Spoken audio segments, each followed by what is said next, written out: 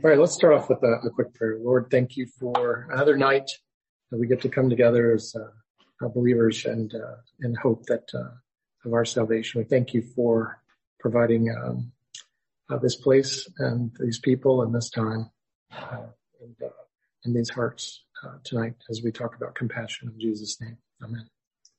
So as soon as I volunteered to teach tonight, I had an idea in my head but I wanted to know more about what does the Bible say about the poor. So I want to do a topical study, and I did some research, and I found that there's a few verses about the poor in the Bible. Being OCD, I wanted to read all of them. So I actually think that there are a lot more than what I stumbled on.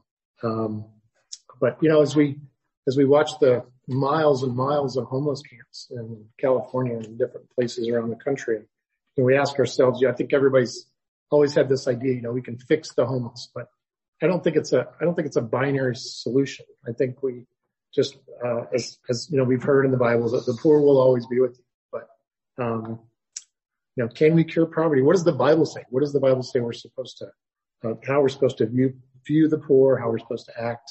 What are the different things? And as I collected these verses, I collected about 8 pages of verses.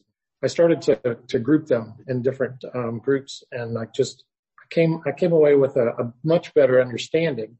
And I'm going to go through what I found in my research. I did look at the original Hebrew words that were used in the Old Testament. There's about 8 of them that I came across.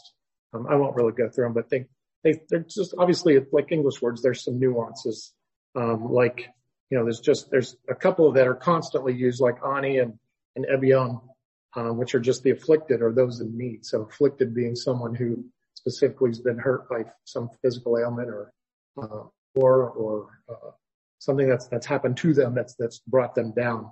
And ebion is just in the same sentence. Went beyond poor. I started looking at poverty and afflicted and hungry and greed and wealthy and rich, and just started to expand my understanding of and finding verses that, how does God view the poor? You insult the maker and you will not go unpunished. It goes on to say we are to defend the poor, speak up for those who cannot, judge fairly, and not distinctions between rich and poor when we assemble. And in Matthew 25, those who are separated from the goats are credited with feeding the hungry and the thirsty, taking in a stranger, clothing the naked, and visiting those in prison. So when we're standing there and God separates the sheep from the goats, I'd like to think that I'm going to be in with the sheep. But I need to get started on doing some more of these things. And Jesus makes it clear that whatever you did to the least of these, you did it to me. So God again and again through the verses associates the poor and how we treat the poor with how we love and treat God. And he's really, he's come to the earth to save the lost and the people who, particularly the poor. And I'll get to a verse about that talks about, I think off the top of my head, but one of the first things I learned was that caring for the poor is inextricably linked to our love for God. And God makes promises to the poor. He makes promises to the greedy, and he makes promises to the generous. He makes lots of promises. I'm going to read through those as I've grouped them. And first we're going to start with God's promises to the poor. I've tried to take these verses and just take out the subject matter so I'm not reading through a ton of verses. He saves them from the clutches of the power of the poor. God says, I will place for me. You are my help and my deliverer. Do not delay, oh my God. A stronghold to the needy in his distress, a shelter from the storm and a shade from the heat. When the poor and needy seek water and there is none, and their tongue is parched with thirst, I, the Lord, will answer them. I, the God of Israel, will not forsake them. Blessed are you who are poor, for yours is the kingdom of God. God has chosen the poor of this world to be rich in faith and to inherit the kingdom. The poor have good news preached to them.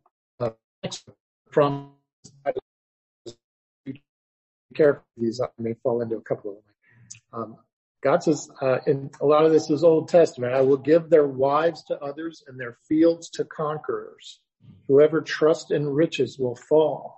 He troubles his own household. He will call out and not be answered. He will come to poverty. Another withholds what he should give and only suffers want. The Lord will plead the cause and rob. The Lord will plead their cause and rob of life those who rob them. He will forfeit his soul. You shall go hungry. You shall mourn and weep. You cannot serve two masters. Who will entrust you with true riches? Do not eat with even such a one. You will not inherit the kingdom of God. You will not meet the qualifications of an elder. You will fall into the snare of temptation, and you may face ruin and destruction. You may waver away from the faith. God makes about an equally long list of promises to the generous. Very, very uplifting as I read through these. Such sacrifices are pleasing to God. The Lord your God will bless you in all your work and in all that you undertake. Your light will break forth like the dawn. Your righteousness shall go before you. The glory of the Lord shall be your rear guard. When you call, the Lord will answer. When you cry, he will say, here I am. One gives freely, yet grows all the richer. Whoever brings blessings will be enriched. One who waters will himself be watered. You will have treasure in heaven. Your Father who sees what is done in secret will reward. Give, and it will be given to you. With the measure you use, it will be measured back to you. You will be repaid at the resurrection of the just. They may take hold of that which is truly life. The Bible also makes calls to action for us to ways that we are to act, things that we're supposed to actually do, the works, if you will, based on our faith and our love of Christ. In Luke 3, John the Baptist suggests that whoever has 2 tunics is to share with him who has none, and whoever has food is to do likewise. We're to bear one another's burdens in Galatians. In Luke 10, Jesus tells the parable of the Good Samaritan. He had compassion on a Jewish man that he found robbed, stripped, and badly beaten. And even though Samaritans generally were looked down upon by the Jewish people, it was another illustration of Romans 12, where Paul directs us, if your enemy is hungry, feed him. If he is thirsty, give him something to drink. There was an interesting section in Leviticus that reads, now if your countryman becomes destitute and cannot support himself among you, then you are to help him as you would a foreigner or stranger, so that he can continue to live among you. Do not take any interest or profit from him, but fear your God that your countryman may live among you. You must not lend him your silver at interest or sell him your food for profit.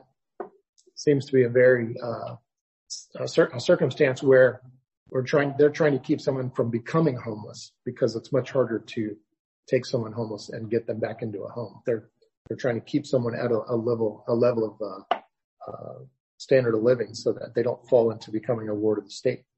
Helping someone, in Matthew 26, when the woman anointed Jesus' feet with expensive perfume, others suggested that the perfume could have gone to the poor, but Jesus said, the poor you will always have with you, and you can help them whenever you want, but you will not always have me. What does Jesus want us to learn there? Anybody know the answer to that one? What's Jesus trying to get us to understand about the poor in that circumstance? I think that it's simply stated, you'll love God, love your neighbor. It's Jesus was there. I mean, this could be taken as a verse that's, for a specific time, for a specific people. But I think he also wants to take away from this that you can't just serve the poor. You have to love the Lord. One isn't exclusive of the other. It's important that we do both.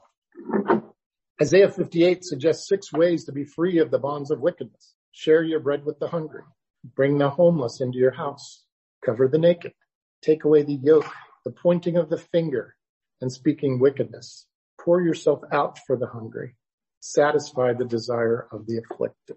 And lastly, I found 3 passages that put all of our efforts and all of our desire for the poor into some succinct plan.